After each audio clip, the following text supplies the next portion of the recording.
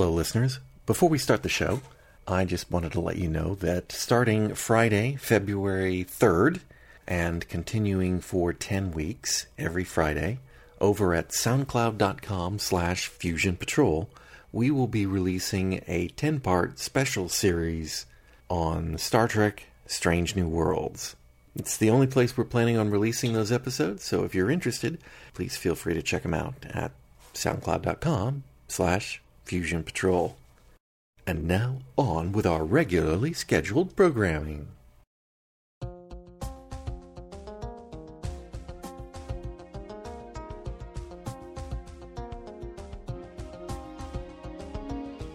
You're listening to Fusion Patrol, a listener-supported podcast.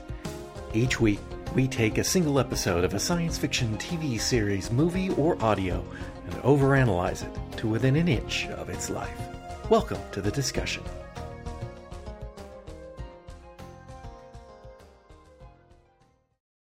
Hello and welcome to another episode of Fusion Patrol. I'm Eugene. And I'm Simon. And tonight we are looking at yet another in the sort of animated recreation series of Doctor Who. We'll be looking at The Crusade, first Doctor adventure. Couple comments before we go on. The Crusade has not gotten its own standalone release. The Crusade has been bundled in with the Series 2 Blu-ray box set, which will ultimately be released in about 6 months to 12 years in the United States under the William Hartnell Series 2 box set. It is a Telesnap recreation. We'll talk about that. But it's been released officially, and so we're gonna cover it. And I'll also add, before I go into my synopsis, you'll often hear that the world you create in your mind's eye when listening to audio-only adventures is in every way superior to what can be created on TV and in the movies. I find that argument wanting, but that's it. That's what we've mostly got here in two episodes 2 and 4, which are missing from this 4-part story. And they were recreated with telesnaps.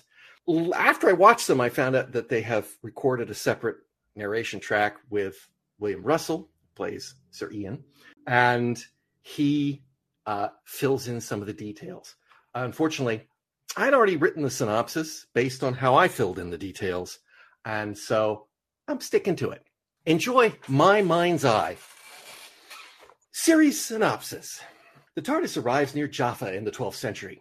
Nearby is King Richard the Lionheart and his party of men all named William. They all come under attack by the Saracens under the command of Emir el-Akir.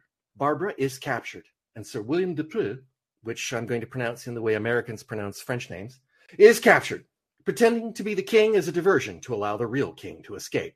The Doctor, Vicky, and Ian recover the wounded Sir William de Tombeau, giving him medical attention and eventually returning him and the king's belt, which was in Sir William's possession, back to the king in Jaffa. Before meeting the king, they must steal some clothes, which the Doctor and Vicky accomplish. These clothes, however, are no doubt already stolen from the Crusaders. Hopefully that won't cause any problems. In el-Akir's camp, Sir William meets Barbara. After proper introductions, Sir William maintains his ruse and adds cover for Barbara by claiming she is his sister, Joanna, and they claim the treatment to which they are entitled as royalty. El-Akir makes to take them to Ramla, where Saladin, the Sultan, has his camp to gain his favor. Saladin isn't deceived and knows immediately this is not King Richard or Princess Joanna, and el-Akir looks the fool. Sir William is sent back to el-Akir's, but as a knight, he will be well treated in his captivity. Barbara will remain to entertain Saladin with tales of her travels. In King Richard's court, he is beholden to the Doctor and fam, but not inclined to help Barbara. Sir William and the Doctor make the king see the humor of Sir William's ruse. The Doctor is a wily old bird and soon has the king thinking of a swap, and perhaps something more. The king's sister Joanna meets the Doctor, Vicky, and Ian, and she is suspicious of them, most especially of Vicky, who is pretending to be Victor, a boy.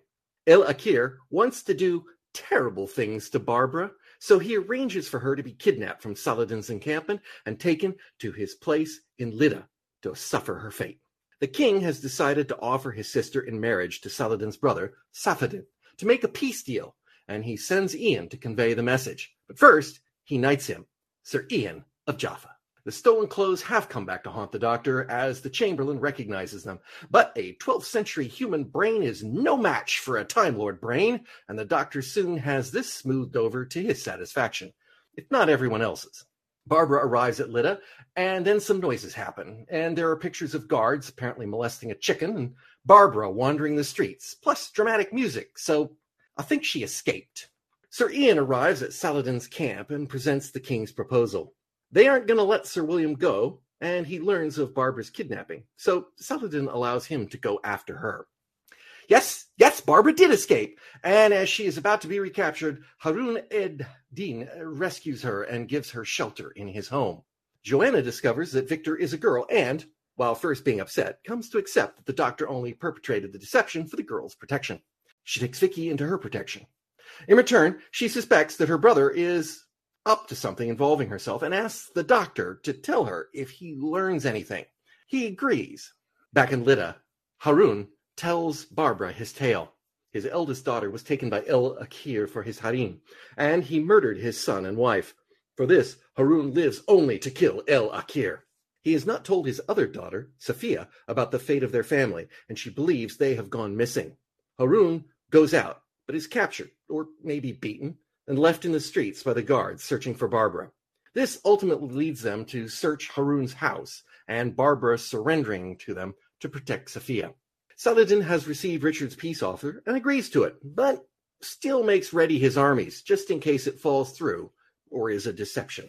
Sir Ian, sleeping in the desert, has been taken prisoner by Ibrahim and his mostly missing brother. In court, the Doctor is not making friends with the Earl of Leicester, who wants war, not peace. When asked directly by Joanna what the king has planned for her, the Doctor demurs, so Leicester tells her, and she is furious at both the Doctor and the king, and she flatly refuses, citing that the Pope is ultimately in charge, not the king, and he wouldn't allow it. The king thinks the Doctor spilled the beans to Joanna and kicks him out. Now trapped in El-Akir's palace, Barbara is going to be treated very poorly indeed by El-Akir. But she escapes again, this time into the palace. Sir Ian is tied up and staked to the ground. His captor, Ibrahim, wants him to hand over his money, but when Sir Ian refuses, he covers parts of him in honey and leads ants to him. Ibrahim can wait until Sir Ian tells him what he wants to know. Leicester is questioning Vicky, and the Doctor is less than complimentary to Leicester and his desire to fight. The king overhears and puts an end to the questioning. He also tells the Doctor that he knows he didn't betray his plan, but that it was expedient to pretend that he did. Leicester is a good fighter, and he's going to need him. Having made an enemy of Leicester, the king sends the Doctor and Vicky to Acre. The Doctor readily agrees, and they leave immediately, although he's actually planning to return to the TARDIS. Barbara has found sanctuary in El-Akir's harem. She meets Harun's eldest daughter, who tells her that they all, apparently, hate El-Akir and agree to hide her. All that is, save for one, who betrays Barbara for a ruby ring. In the desert, the ants, ever closer, Sir Ian cracks under pressure and agrees to turn over his gold. He convinces Ibrahim that it is in his boots, but when they are removed, Sir Ian's foot odor overpowers Ibrahim and rots the ropes binding Sir Ian's wrist. He subdues Ibrahim and forces him to take him to Lydda. In Jaffa, Leicester learns of the Doctor's departure and sends his men to follow him. Unfortunately, the TARDIS lies in the direction of Saladin's camp, not in the direction of Acre. This gives Leicester all the proof he needs that the Doctor is a spy. El-Akir finds Barbara, and this time he's really cross. But simultaneously, two things happen. Harun, who was just left in the streets, bursts in and, probably kills El-Akir. Then Sir Ian shows up to non-lethally thump a few heads. They are both safe and head back to the TARDIS. The Doctor and Vicky are aware that Leicester's men are trying to entrap them, so the Doctor comes up with a picture-perfect plan for a telesnap reconstruction. They must make absolutely no sound whatsoever. This doesn't work, and the Doctor is captured and about to be killed when Sir Ian arrives and claims the right to kill the Doctor for himself. They get in the TARDIS and leave to the bewilderment of Leicester and his men. The end. I'll just ignore the part from the Space Museum that follows there. All right. I think I pretty much had it spot on. I'm not 100% sure about the whole thing about Ian's foot odor, but it was really the only way I could figure out how removing his boots led to him escaping. But, yeah. So, and I didn't actually get a chance to listen to the audio alternative version on that particular episode. There's enough in the dialogue to get that. What dialogue? Well, I assume so. I mean, I had the narration on for that, but the fact that he cuts... Oh, no, that's what you don't see. Yeah, he cuts through the bonds tying his leg in order to take the boots off. I figured he had to do that to take the boots off. So Ian's got two boots left, but his arms are tied to the ground. So how does he get his arms out of the ground? That he rolls over back and pulls his arms free because he got leverage, I guess. I'd have to go back and see if the audio narration explained it any more clearly, but it seemed to make sense to me at the time, and I didn't realise that it was going to be the first aspects of the episode that we were going to start discussing. So I didn't memorise it carefully enough. Well, there's always the chicken molesting scene with the guards, but yeah. What are your thoughts? Sir Ian's foot odor aside, what? Well, I don't know. Are we talking first about because you've sort of alluded to it, about the reconstruction itself, or about the story that is reconstructed? I guess we should talk about the story first. That's what we usually do. Okay. I mean, my thoughts on the story, and obviously two parts of it do exist in full, but actually I have to explain. I give a little bit of background in terms of Doctor Who and the Crusaders, which is that this is one of the first Doctor Who stories that I encountered. I watched a little bit of Doctor Who when it was on TV, and I was pretty young, and Peter Davison was the Doctor, and I can't quite pinpoint exactly which stories I saw, but I stopped watching it because it was too scary. And around about the early 90s, well, exactly. Around about the early 90s, there were some repeats, and I saw those. And either just before or just after, I forget which, I acquired some, or I was staying with a friend, and they had novelizations of Doctor Who, and so the old Target novelizations, and I read a whole bunch of those. And Doctor Who and the Crusaders was one of those, and kind of stuck in my memory particularly. I thought it was a really good story, but actually probably any of those stories that I read the novelizations of would have made a mark on me, just because, it's the first ones you come across do so. So because of that, it being one of the early stories that I encountered, and therefore perhaps made an even more favourable impression because of that. I may be biased, but I love this story. I think one of the things is, and I've also said this before, I just really like pure historicals in Doctor Who. And this is kind of, despite there being a number of elements within it that are very much of its time, and I'm sure we'll come back to those, it very much kind of wholeheartedly throws itself into the kind of historical narratives around the Crusade and the, Richard and Joanna. And where was Berengaria? Could they not afford Berengaria? She was there. She should have been there.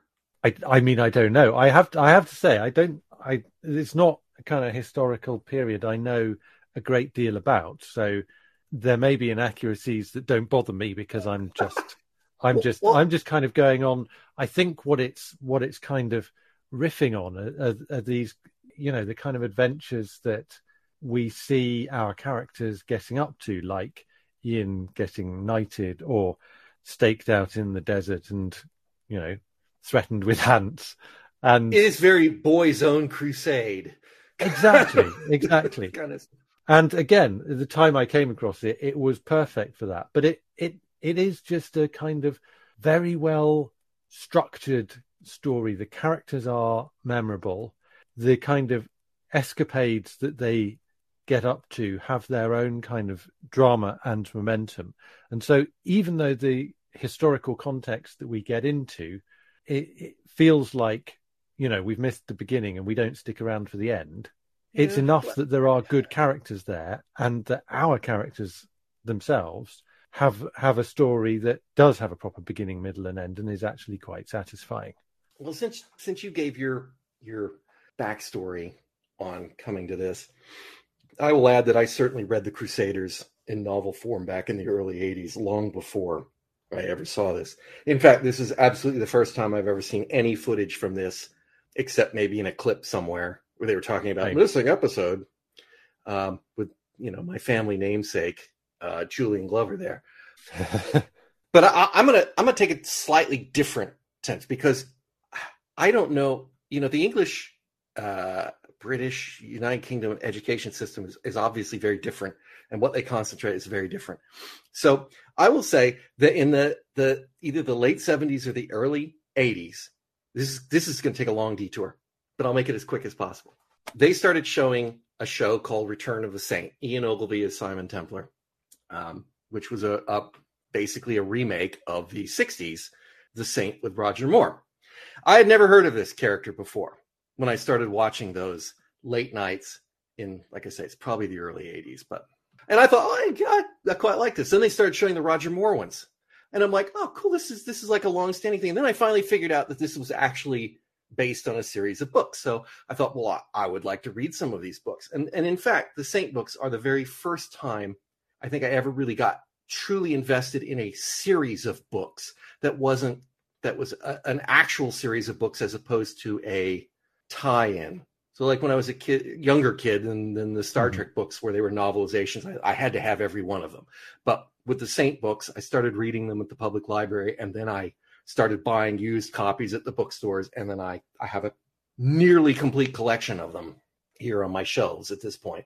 But the very first one I read was The Saint and the Templar Treasure, which I think, if my memory serves me correct, is either a 77 or 79 book. It was the most contemporary one they had in the library. It's listed as being by Leslie Charteris, who is the creator and predominant writer of The Saint. However, in subsequent years, I learned it was not written by Leslie Charteris. It was ghost written, which is what he was doing in his dotage, just to keep the money coming in. And I really enjoyed the book. And the premise was that the Saint went somewhere in France where they had a previous Templar fort, and there were some adventure hunters there who were treasure hunting for some of the treasure left behind by the Templars. Now, why I say this is because up until that point in my life, I had never heard of the Templars or the Hospitallers or any of that, because the Crusades is just something we don't do over here. It's a non thing. So I did that, and I didn't know Templar was a thing. Then I started looking into that, and then I kind of got into the Crusades.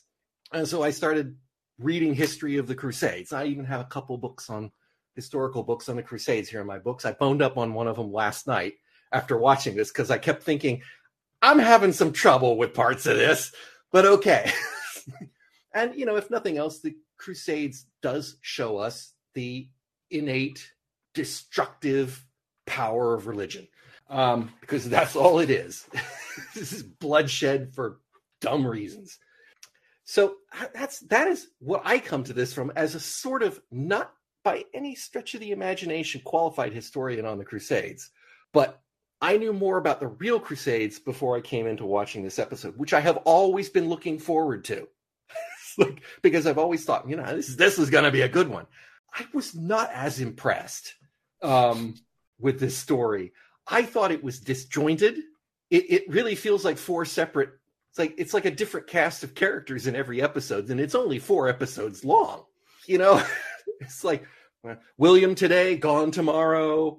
They just kind of come and go, and the merchant is in and gone, and the other, I don't know. It has a really oddly, not even exactly episodic feel, but it's kind of strange.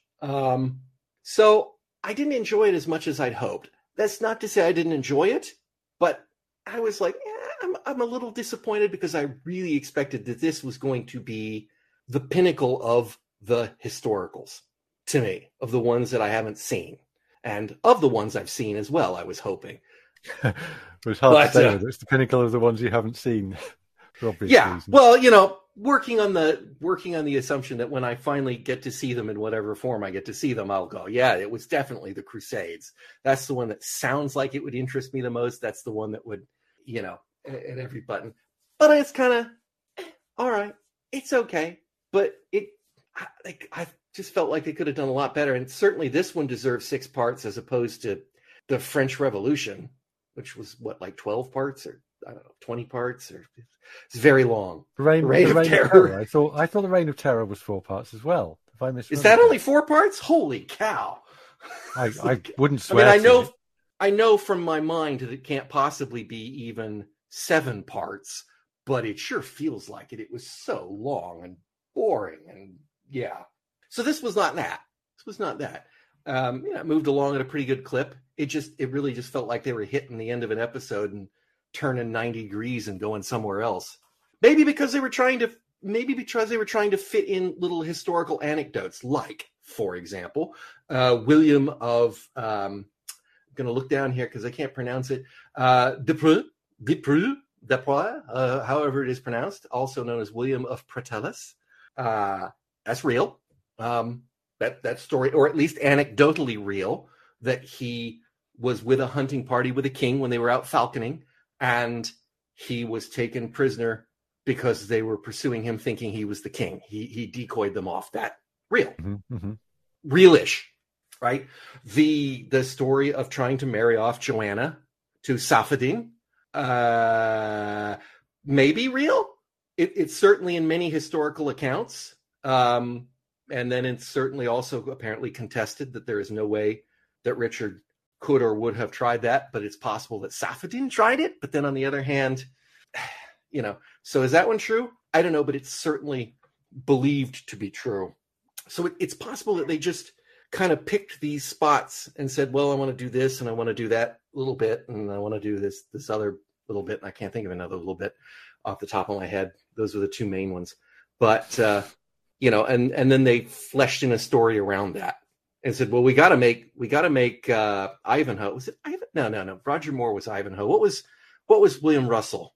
What was his show that he used to be the knight in before Doctor Who? Do you remember? I had no idea. He was already famous before he did Doctor Who.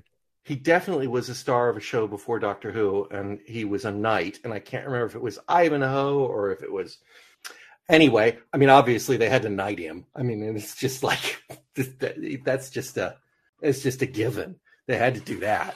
So I mean, I could see that. I think there's bound to be an element of truth in what you say, but I actually think the structure of the story is probably more driven by wanting to present the different courts or the different sides of the story. So you sort of see the characters in the Lionheart's party, but you also see inside Saphedin Saladin's palace and El Akir, and a little bit of again, it's kind of very it's not perhaps the way you would tell a story nowadays, but what they're doing, I think, is mixing in characters who represent the different people affected by the war in various ways.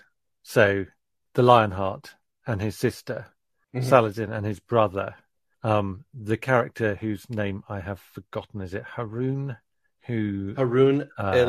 That's the father. Yeah, whose family is butchered by El Akir himself. The merchants, the harem. There's a lot of kind of, I would say, colour if it weren't a black and white story. And I think in some ways the action is designed to move us around those different settings and contexts in order for us to encounter those characters and experience those different aspects of it.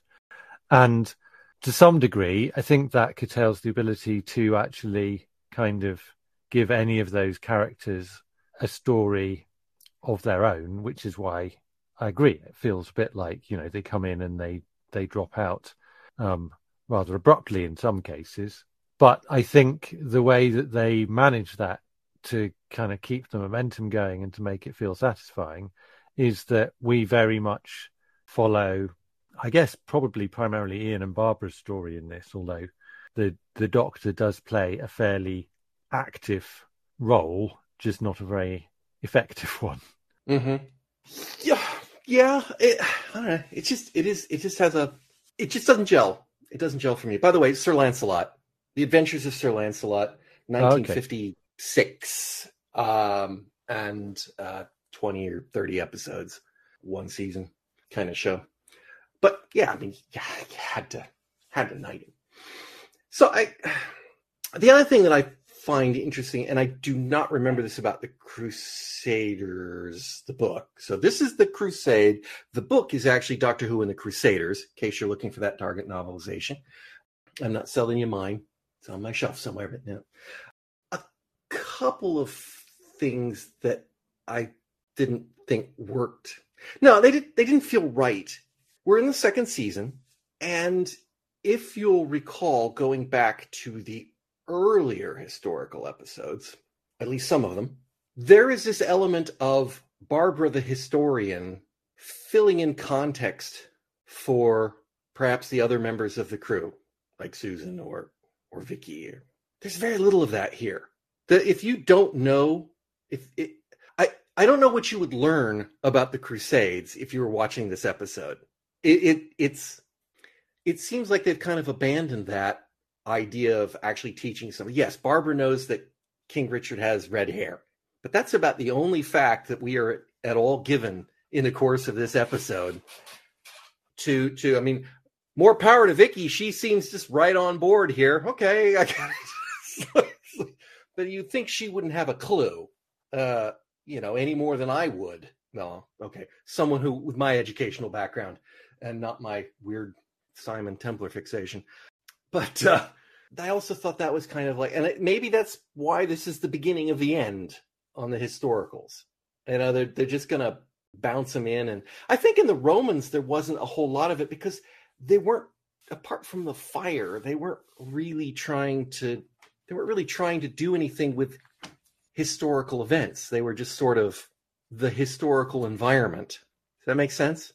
This one, obviously, they're trying to play up a couple of events that may or may not have actually happened, but are believed to have happened. Well, I don't know. I think this probably is the historical environment. I think that is partly what is different about the historicals and maybe why it does make them more difficult to construct, because you're not creating, the kind of futuristic stories or extraterrestrial stories they have the possibility to create an environment in which the story is told, which purely serves the narrative purpose of the story.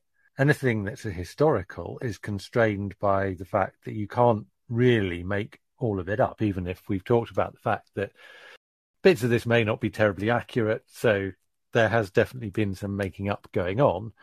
It's got to be within the parameters that allow the audience to recognize it as being the Third Crusade that they learnt about in school, if they learnt about it in school. You knew it's the Third Crusade. I did know it was the Third Crusade. There's no mention of that in this episode. And it's called The Crusade, as if there's only one. Is it not? Not the Crusades, it's The Crusade. I don't believe they have mentioned it was the Third Crusade. I hadn't picked that up. But yes, it is the Third Crusade. That's in my notes here. Started in 1190. So this episode... and it was over by 1193. So best guess. Gosh, 3 minutes. Yeah. It was very quick. 85,000 men to the sword. And then there you go. No, this would have taken place in 1192 by all the way I can put when he was at Jaffa. And that's all right. That's exactly what happened. He did come to Jaffa. Jaffa is where that was kind of their last real success story was before they failed to reach Jerusalem. So, but yeah, no, didn't get that either. Didn't even get Barbara getting a line. So, there were 8 crusades. This ran from 1462 to 1463. This one must be about the Third Crusade during the time of King Richard, or, anything, but nothing. Like they just, which I assume maybe every school child in Britain knew that, maybe. Well, I mean, you've certainly provided me with a bunch of facts that I wasn't necessarily familiar with. But on the other hand, you're younger than the people in this, though. I don't care. It's like I don't particularly want this serial to lecture at me, and these are not facts that I'm going to retain or go and tell my friends about. But that was the point of the show, was it not, originally? What, I mean, kind the of convey facts historicals and were figures? to convey some facts and provide some context. Yeah. Well, it's the context, though, isn't it? It's the empathy, and I mean, I don't know. To me, it does. It kind of gives you the interesting things you were talking about, the conflict of the religion, and actually there are interesting moral dimensions. Again, I kind of question whether a story like this would be handled in this way, but nevertheless, they are addressed. The things like Joanna's role or Joanna's duty in this, avoiding bloodshed by essentially giving her to Safadin. And there's I mean, I think I had this in my mind before I saw the comment that Dennis Spooner had admired the Shakespearean nature of Whitaker's writing, but there is actually a kind of sense of this being a bit like a Shakespearean history, that Shakespeare was a lot of the time not writing, well, a lot of the time, probably all of the time, not writing for historical accuracy himself. He was writing partly for drama, partly to make political points that were contemporary and would please his patrons by being selective about the histories that he tells.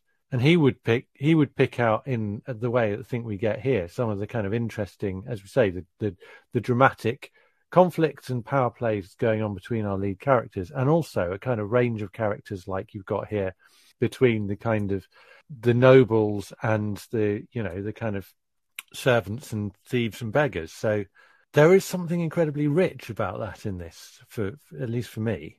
I don't think that's there in, say, the Romans. This is one of my favorite historicals. No, the Romans is a bit of a farce.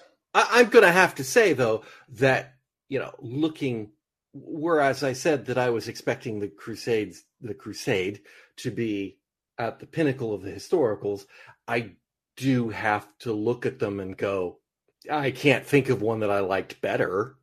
Yes. I do quite like the Romans, but it's pretty much a comedy too. But I'd have to go back and rewatch that one. I wouldn't show the Romans to anyone who I was trying to convert to my own crusade for returning pure historicals to the current Doctor Who on TV. I don't think I found one yet to show people to say this is why we need historicals back. But okay. Well, I would happily show people the Aztecs, and I would show people this if Aztecs, all right, I was convinced they would be able to get past the reconstruction. Yeah, the Aztecs might be better. Yeah, that's actually, you know what, the one that stands out in my mind as being the best one of the bunch, and we've talked about it on the podcast, which is telling you something right about it now. Marco Polo. Yeah. Because by the time they condensed it down to 7.5 minutes or whatever their reconstruction was, it's like, that's pretty good. I forgot how short it was, but it's pretty darn short compared. It was about half an hour, I think. So down that from was actually seven 25-minute episodes. So yeah. So I do kind of go, I don't know how that one would stand up in full reconstruction. When they get to that, we'll find out. But yeah. No, well, again, I haven't tried to listen to Marco Polo because I'm hoping that we will get some. Well, I'm sure we will get some version of it, although chances are it's going to be another telesnap reconstruction like that. But they're going to release it when they get around to the Series 1 Blu-ray box set. Yeah, I assume they're going to have to keep doing that. I'll throw out a couple things just from the historical standpoint, just in case anybody is remotely interested. In case you didn't know, of course, all the names have changed, and all of them, but most of the names have changed. Jaffa is Tel Aviv, is modern day Tel Aviv. Ramla, Lida, they're all right in that area. Jerusalem is inland. Those are all coastal. And that's basically what the Third Crusade did. They came down the coast. At this point in history, after the Second Crusade, there had been a kingdom of Jerusalem established, which then collapsed, and a king of Jerusalem and whatnot, and it collapsed and had fallen back to several coastal provinces, because I believe it was Saladin at that time took back Jerusalem and drove them to the coast, but didn't drive them out. So the Third Crusade was to come down, reinforce those coastal kingdoms, and then take Jerusalem back, which they never did. They failed. The Doctor's comment about him coming within sight of it, that is part of the lore, that Richard saw Jerusalem on an excursion, saw that it was fortified in such a way that there was no way he was going to take it, and apocryphally said, I'm not going to look on this again until I take Jerusalem, and he never looked on it again. And ultimately he managed to cut a deal with Saladin for peace that allowed them to keep their lands and allowed pilgrims to go to Jerusalem, which was ultimately a deal that they sealed, which kept the peace for, 3 years or something. So you're picturing it in that area, which I think by the names that I've just mentioned there. That territory has been stable and without conflict since these times. I mean, it's all been wonderfully peaceful over there in the Middle East. Let's see. I think I already mentioned it started in 1190. He had an army of 85,000 men. They were particularly brutal. Richard himself was quite the fighter and was always at the front. The stories that we're told that he recounts of Saladin sending him ice and fruits when he was ill, or snow and fruits, is true. Apparently true, or at least apocryphally true from the writings of the time. That was the way they treated kings. They were royalty. They actually had this sort of respecty thing going between them and the knights. So when the whole thing about Sir William being taken and treated well, exactly right. If you'd been lower than that, you'd have probably been killed, because anybody below that wasn't worth it, and they would butcher them. Both sides. Richard had just recently, after he'd taken Acre, he tried to cut a deal with Saladin for an exchange of prisoners. Not context here, but if this had been mentioned in this episode, you might wonder why Saladin was kind of, I don't know about this peace deal thing. Richard had gone to them and said, look, we've got 3,000 captured men, women, and soldiers here, and we'd like to trade them for a bunch of money or whatever. Saladin kind of goes, yeah, okay, I think we can do that. And then he delayed, basically hoping to get more troops coming in. And eventually Richard just got really angry one day, and he hauled all 3,000 people out to within sight of the Saracen camp and slaughtered them in front of them. So they had their differences of opinion. In another instance that they put out somewhere, Richard was apparently fighting, and his horse had been hacked pretty good. So he was and Saladin apparently saw that, didn't think it was appropriate for a king to be fighting on a horse that was really badly damaged, and sent him horses, because a king should be fighting proper.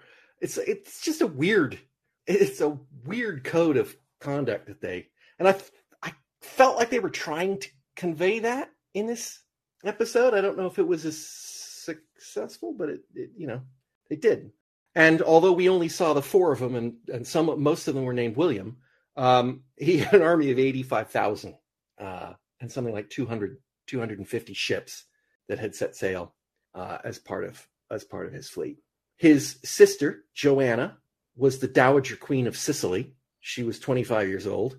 This did, again, apparently there was some brokerage of trying to get her to marry Saladin, and then they would cede all the lands that they had won, all the coastal kingdoms, they would cede as part of her dowry, so that she would become the queen of basically Jerusalem, and Saladin would be the emir, not Saladin. And that was put forth by somebody. Some historians say it was put forth by one side. Some historians say it was put forth by the other side. Others still say it's ridiculous and idiotic that they would ever even consider that, because there were a variety of things working against it. For example, she was a widow, and a widow can't be forced into a marriage, apparently. That's a thing without her consent. And also the Muslims can divorce with no consequences for the husband and he gets everything. So he could have just married her and then divorced her and she'd have been out and dead and gone. So it never came to anything because she just steadfastly refused. So, and let's see. I don't know. I think that's it I have on the historical stuff, but it just felt a little bit like a miss because it is sort of a rich tapestry, and yet it is kind of treated like a 1950s Ivanhoe, Sir Lancelot kind of running in the forest and daring do show, though not as much daring do or running in the forests. But do you have anything else on the story? I'm interested in the kind of lead, our regular characters, because I think in some ways it's quite interesting how they're handled in this. Certainly, the doctor's playing quite a sort of high status character. He pulls off his kind of Hartnell imperiousness to good effect a number of times in this, and I think it's probably one of my favourite of Hartnell's performances. But it's interesting in some ways that it's slightly atypical of the Doctor, I guess. I mean, like he's quite violent in the fight at the opening. He bashes one of the Saracens and then he grabs a sword and waves it around. And yep. I mean, I suppose we do see is it an Unearthly Child, or is it? No, it's the second episode, the 10,000 Tribe of Gum or whatever, BC or whatever, where he tries to bash the head in of a cave-dwelling early human. But by this point, I guess it doesn't feel entirely typical. And actually, in some ways, Ian is even more. You picked up on that kind of backflip he does when he pulls his hands free from the stakes in the desert after his boots have been cut off. But that's not all he does. He has quite a lengthy sword fight himself at the beginning. He has a number of action scenes where you kind of think, this is more. You say he was Sir Lancelot. That sounds more like the Sir Lancelot kind of thing than the Ian Chesterton school teacher kind of thing. I mean, this is an he is there for the fighting for a science teacher to have. He's always that. I mean, he's that in the Aztecs. That is the role he ultimately comes out to fulfill, though. I think he may have been the science teacher and also the PE teacher at the school. Or well, maybe it's definitely they're writing for William Russell more than they're writing the character of the school science teacher who has wandered into the TARDIS because he was curious about one of his pupils. Mm-hmm. Oh, the other thing about the Doctor was that he decides he's going to steal some clothes. I don't know whether that counts as, in addition to violence, he's committing theft, but he justifies it on the basis that they're already stolen, which is kind of true on the one hand, but doesn't really mean that he's not enriching himself, as it were. So, well, I mean, the first Doctor was a little bit more of a devious character. I mean, I think in some ways they did paint him as a bit the anti-hero. This is the man that sabotaged his own ship because he wanted to go see the Dalek City. Yeah, mischievous. As you say, it's a guy who was willing to bash the head of a caveman in to serve his own ends. And admittedly, they toned that down. And I have no problem with him grabbing a sword to fight when he's been attacked by somebody with a sword who's trying to kill him. I think it would have been a little believable if he failed at that utterly. But well, yes, that would have been my point. I don't disagree with any of that. I guess it's just interesting that we're into the second half of season 2, and I don't know. I mean, none of this in any way detracted from my enjoyment of the episode. I think possibly the handling of Barbara, she's mostly the kind of damsel in distress in this. She isn't uses her knowledge of history to save the day. She doesn't use her knowledge of history to save the day, but she also makes some moves that you kind of think are not necessarily too smart in every case. Yeah. So it's perhaps not Barbara's finest episode. No. Vicky, I just got confused by. I mean, I didn't really understand why she was being dressed up as a boy in the first place, because what was the point? It's not like they were hiding that Barbara's a woman, so... And they certainly weren't doing a good job of hiding that Vicky was a woman either. No, it certainly seemed a bit odd that these people going, what, you mean she's a girl?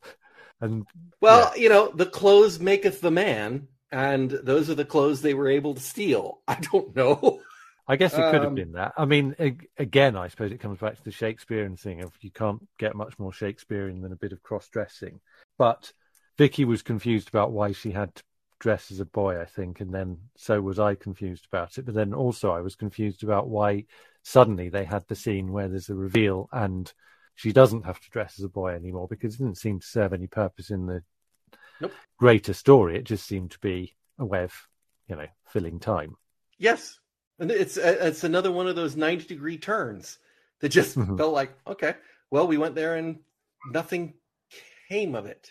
It's like Sir William disappeared.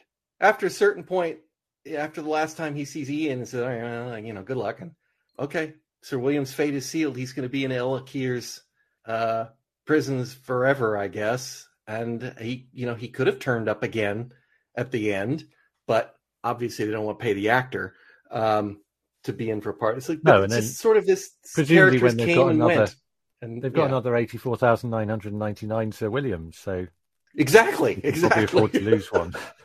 Okay, I will point this one out. So Sir William de however they pronounced it, real. The other Sir William, Babaloo or whatever it was, not real. So they created a scene where the king was out with two people, one historical and one not, and they couldn't of thinking of going, well, maybe we could call the other one Sir James. Sir Bernard. Yeah, anything. But for whatever reason, they chose to name them both William. That's just an odd writing choice, unless you're going to make a joke of it, which they didn't. So, no, although, I mean, it happens in real life, sure. It does. I'm sure that in your life, you've met other Simons. I met a Eugene once, twice, two of them. It's interesting that you're having difficulty pronouncing Depreux, and also difficulty with having two Williams on the screen. But Julian Glover deals with this by calling him Richard Depreux at some point, which both gets his name wrong, but still has the problem that there are two characters with the same name, because he's supposed to be Richard as well. Was the actor's name Richard by any chance? No, I believe it was John. Okay. It's just, it's like that's beardy guy and that's captured guy. It's not a problem. It's just when you're, and it's like, well, what are we going to do about Sir William? What are you going to do about Sir William? He's right there in the room with you. What? It's like he's injured. He's got the William the Beardy. Oh, William the Beardy. Got it. It's just, it's not that it didn't happen in the real world and not that I couldn't keep track of it. It's just, well, yeah, no, in a way I couldn't keep track of it because when I'm writing notes down and then suddenly like, wait, I thought the other guy was Sir William. Oh, no, I'm confused. Wait, no, there's two Sir Williams. Okay, well, I guess they're both real historical figures and therefore that is why you would do that. But no, they are not. So why would you do that? Don't know. and odd, but okay, there you go.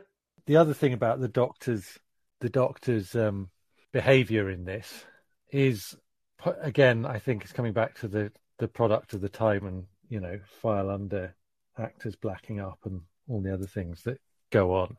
But it's the way that he treats Richard's plan to marry Joanna off without her consent, because he doesn't give away the king's plan to her, although he's accused of it.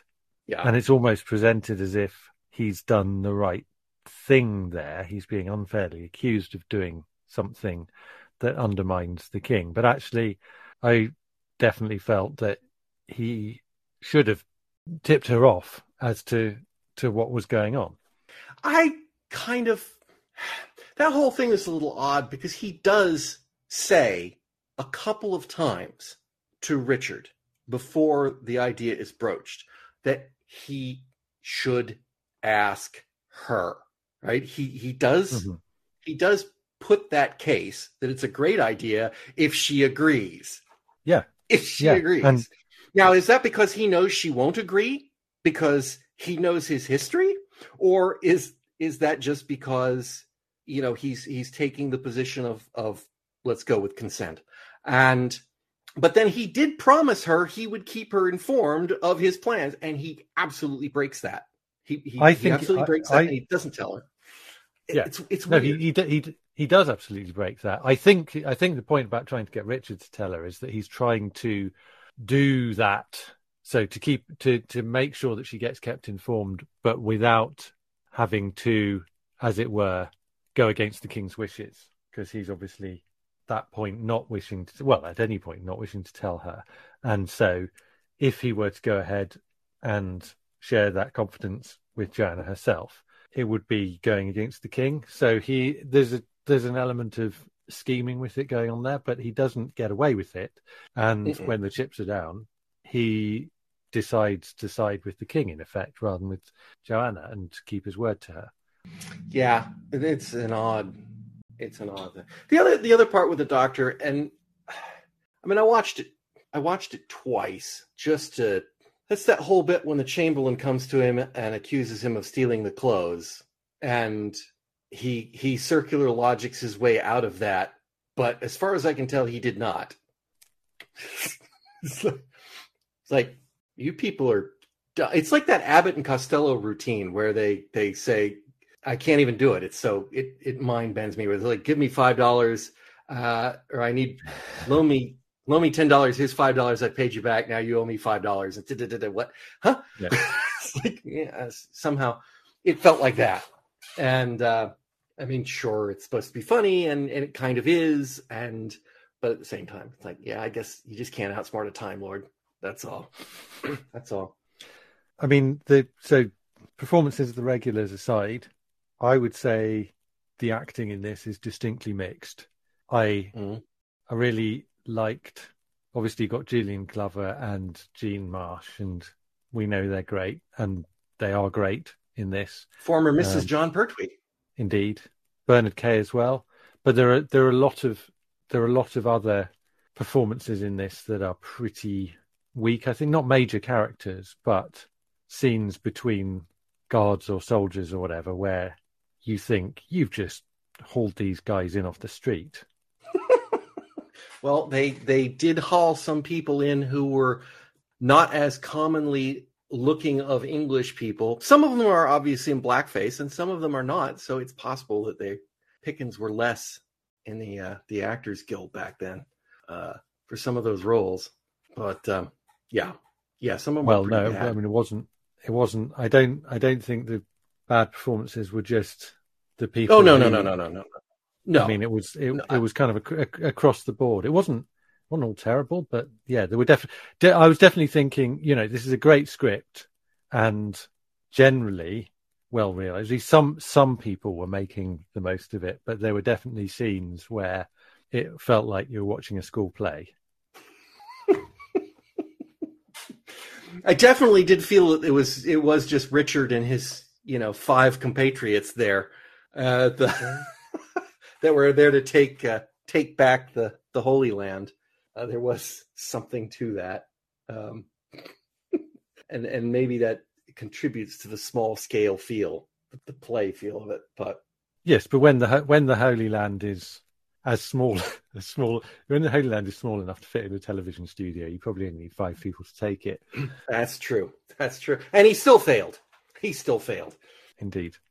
Although, I mean, I did say, talking about the fact that we kind of leave before the kind of what is going to happen is explained in dialogue, but we do get quite a kind of satisfying ending where Lester tries to, or it intercepts the Doctor and is about to do away with him, Yeah. and so that kind of moment where Ian kind of pulls that trick is it feels like the story is winding down, and then it's got one more thing up its sleeve. It's pretty satisfying ending, I thought.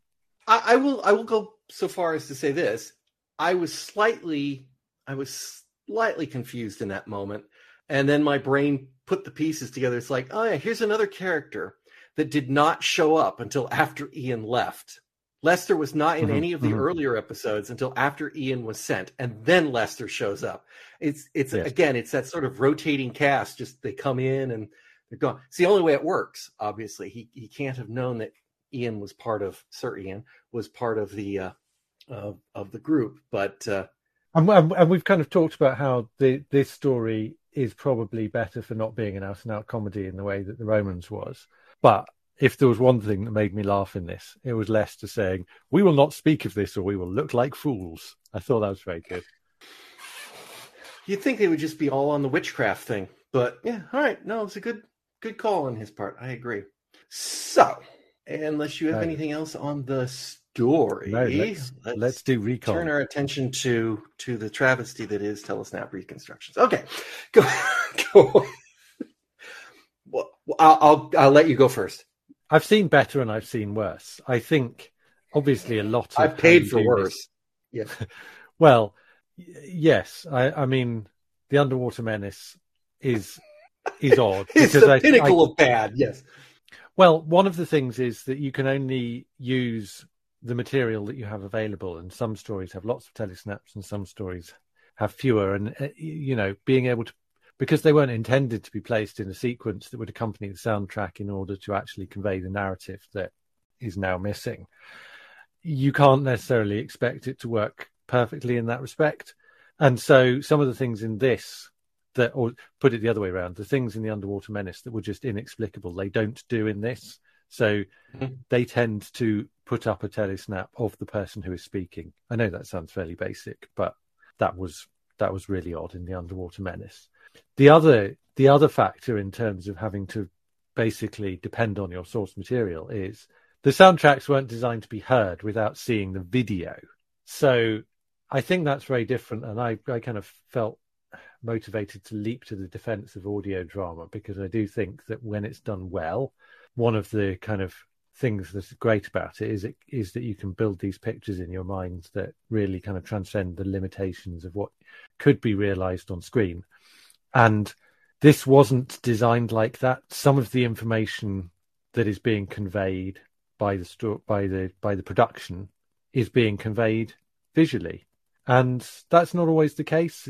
Some of the missing episodes are kind of wordy enough or whatever that you can pretty much get everything that's going on just by listening to all of the dialogue and a few of the sound effects. But as you kind of very well illustrated in your synopsis here, there are sequences where the soundtrack simply doesn't convey what the hell is going on at all, and there just isn't enough visual material to piece together something that conveys that. So in a way, I mean, I understand, I think, why they did it, but in a way, it seems to me an odd decision that on the Blu-ray, the default soundtrack doesn't have the linking narration that I think is just... They've included it almost as an extra because I think it was recorded for the CD release about 15 years ago. But it is more or less essential to understanding this story. It is. It's quite. It has quite a flourish to it too. Barbara winding down the dark streets, the shadows winding around her everywhere she turns. It is a city in fear of El Akir, and it's like, wow, okay. Well, I think that's maybe why it's not included as the default, because there's an element of editorializing. There's new writing going on there. There's laying over what was in the original script and interpretation that potentially goes above and beyond that. But I think you have to do that with the missing episodes. The choices that you make about the telesnaps that you're going to present on screen are themselves editorial decisions. Certainly, and we've discussed this before, when you do the animations, you're creating something that is essentially a new production, albeit partly new production married with partly old production. But that's just the reality of it. I would love it if the original Crusades episodes were rediscovered and we could see what was intended to be on screen. But if we can't, what I would like is to enjoy as much of those original performances as is possible, with the story still making some kind of sense. And obviously the ideal for that is, could we please have an animation for it? Mm-hmm. But if we're going to have something that has kind of gaps in what is visually conveyed, then we do kind of need the audio or something to fill in those gaps for us. So it's great that audio soundtrack is included on the discs, but I think maybe, the animations where they're included are the default. The recons, because they've included the recons on the animation releases, are an extra. And I feel like probably it would have made sense to make the narrations the default on this, and I agree, unaugmented audio an extra. Yeah, no, I completely agree that that should have been the default position. I mean, I would go so far as to say is they should have just knuckled under and done an animation, but okay, they didn't. It's like just bite the bullet, get the job done, so that we don't have to buy this again in 5 years when they decide to try again. It is, as reconstructions go, I would put it more or less on par with the Web Planet missing episode, the Telesnap version, which I thought was pretty good given what they had available. The Web Planet's not missing, is it? Sorry, not the Web Planet, the Web of Fear. Web of Fear. Ah, right. Yeah, gotcha. Yeah. The first reconstruction before they did the animation. Yeah, before they animated it. Yeah.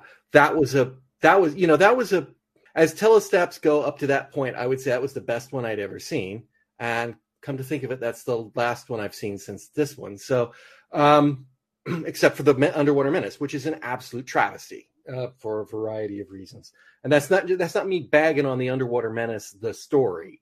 That's a whole different thing. It's a terrible telesnap reconstruction. Mm-hmm. And they had the audacity to sell it to me. I paid for it, and I still think they had the audacity to offer to sell it to you. Yes, I still think that they should come here, get down on their freaking hands and knees, beg my forgiveness with my money in my hand to give it back to me after purchasing that, because it's so bad that it is an embarrassment. How dare they force you to buy it? No, I buy it thinking it's going to be not shit, is my thought, and it wasn't. Pardon my French, but I think we can get by one in 10, 11 years. But it's just like, wow, yeah. You thought you Apple are putting a warning on the podcast now. How could I have, how could you sell that in good faith to people? That's what it crossed my mind. It's like, and we know, just to go back to that the team that put it together were given very strict instructions by the BBC arm that was doing this, that they weren't allowed to do anything with that telesnaps. They were allowed to only use telesnaps that they had. They were only allowed to use still telesnaps. They were only allowed to use them in the order that they appeared at the place where they appeared. And they could not, like, oh, here's a shot of the doctor talking with an indiscriminate background, so let's put this in there while he's talking, because it's from somewhere else. They weren't allowed to do any of that. They were under strict, make this as awful as you possibly can orders. And they did. They succeeded. But then somebody sold it to me. And that is the part where, like, that's an editorial decision that they should still be paying for. This was better than that. But as you say, there are some sequences in this that just cannot function without the visuals as they exist. They just, like the bit where Barbara's running up and down the streets. I really did, when they go, bring the woman into the palace, and then, and then I'm like, what? Something? Huh? Did somebody just rescue her? Was it Ian? Did Ian make it in time? No. Now is she in the palace? Is that indoors? Is that outdoors? I don't know what's going on here. Oh, the guard, he's molesting some chickens. Okay. I think she must have escaped. It took a couple of frames to go. I think they're chasing her through the thing. I'm not sure. She should have, stomped on their foot and said, I'm getting away from you, or run or something, but she didn't. So she was not obviously planning for the future when the episode would be lost. There is one thing I will say for this reconstruction that I have to point out. There's the scene where Barbara is in the harem, and the eldest daughter of Harun says, we will we will hide you here. We all hate him. And they cut that picture to that one woman. And you're going like, oh, yeah, that woman. And that was my notes at that point were that woman. Absolutely. And I thought that was well done. I mean, it was bashing you over the head because every time they mentioned El Akir or the reward or anything like that, they cut to that one telesnap they had of Fatima in the harem. And with that look on her face, yeah. Well, I'm not even sure if it was that look, but it was kind of the point is you don't have her expressions sort of say I'm pretending to be good, but really I'm scheming, or whatever she would have been doing in terms of acting to the camera when the actual video camera was there. You don't have any of that, so you do have to bash your audience over the head to a degree when you don't have any of that nuance in there. You simply have the same still picture again and again. The only way you can convey the information is by using it, timing it to coincide with those kind of significant points in the audio. It had nothing to do with the fact that they did it over and over again. It was the instant they showed that. I think her face says everything you need to know. That is the, I can get rich face. And I think that's a beautifully, whoever took that telesnap picked the exact right instant to get what that woman is going to do. That is the perfect picture. I got that face. I looked at it. I'm go, yep, she's betraying her. Maybe it's partially the timing. And then, of course, the second time they did it, the third time they did it, the fourth time they did it, I'm like, oh, yeah. But because I'm not sure I got that sense. Perfect. I'm not sure I got that sense as strongly as you, because what the script gives you is that someone is going to betray Barbara. And what that telesnap gives you is that there are two women who the camera, as it were, camera in inverted commas, has cut to at this point. And then it keeps cutting back to the same telesnap and the same two women. And I was like, well, I'm pretty sure it's the one on the right. But I don't know that because I don't know where these telesnaps have been taken from. It's not until later in the story where she creeps out of the room and you get to see a different telesnap that you realize, yes, it was the one on the right. I really did. I wrote in capital letters, that woman, the first time they put that shot up. I'm like, yeah. It's burned in my head. It could be the framing, could be all sorts of things, but it could be just a picture showing the massive harem that he's got of, three women. I don't know what else there is about this telesnap. I'm glad to get a chance to see it. I'm disappointed at how they've chosen to do it. I don't know. It really doesn't seem to me like this historical is that much more complicated than a space drama. The fact that they do have three clothes changes, notwithstanding. But I have to say, because I mean that's kind of going back to 3 or 4 years ago when Charles Norton kind of picked out some of the episodes like Marco Polo, the Highlanders, and indeed this one as being unlikely to be animated because of the kind of costumes involved. And I looked at it and I thought, well, is this really that? The way it's kind of mounted, the way the production is mounted, it doesn't look to my non-expert animator's eye as if it's that different from, say, the Reign of Terror. But I guess when you actually look at the cast list and the number of people that they would have to draw, rig, and animate, admittedly, they do have a lot of people coming and going. It's a lot of people, and it goes back to that thing that you were saying about one episode. There's a load of characters, they all disappear, and then you get another load of characters in the next episode, and so all of those have to be created separately by the animators, and I can see why that makes this, potentially, I don't know, twice as expensive as an episode that only has a few people in it. I do have to ask this question, and I'm willing to bet that there is like a dramatic story to be told, that behind the scenes of intrigue and possibly illness and death or something. But at the end of episode 3, a bandit comes upon Ian. He's trying to steal some stuff, and then Ian catches him, spins him over, get him choked, and then an unseen assailant whacks him over the head from behind. And he says, "Thank you, my brother." And the episode, or that part of the episode, ends. In the next episode, a completely different actor got him pinned, and he refers obliquely to his off-screen brother, who we never see.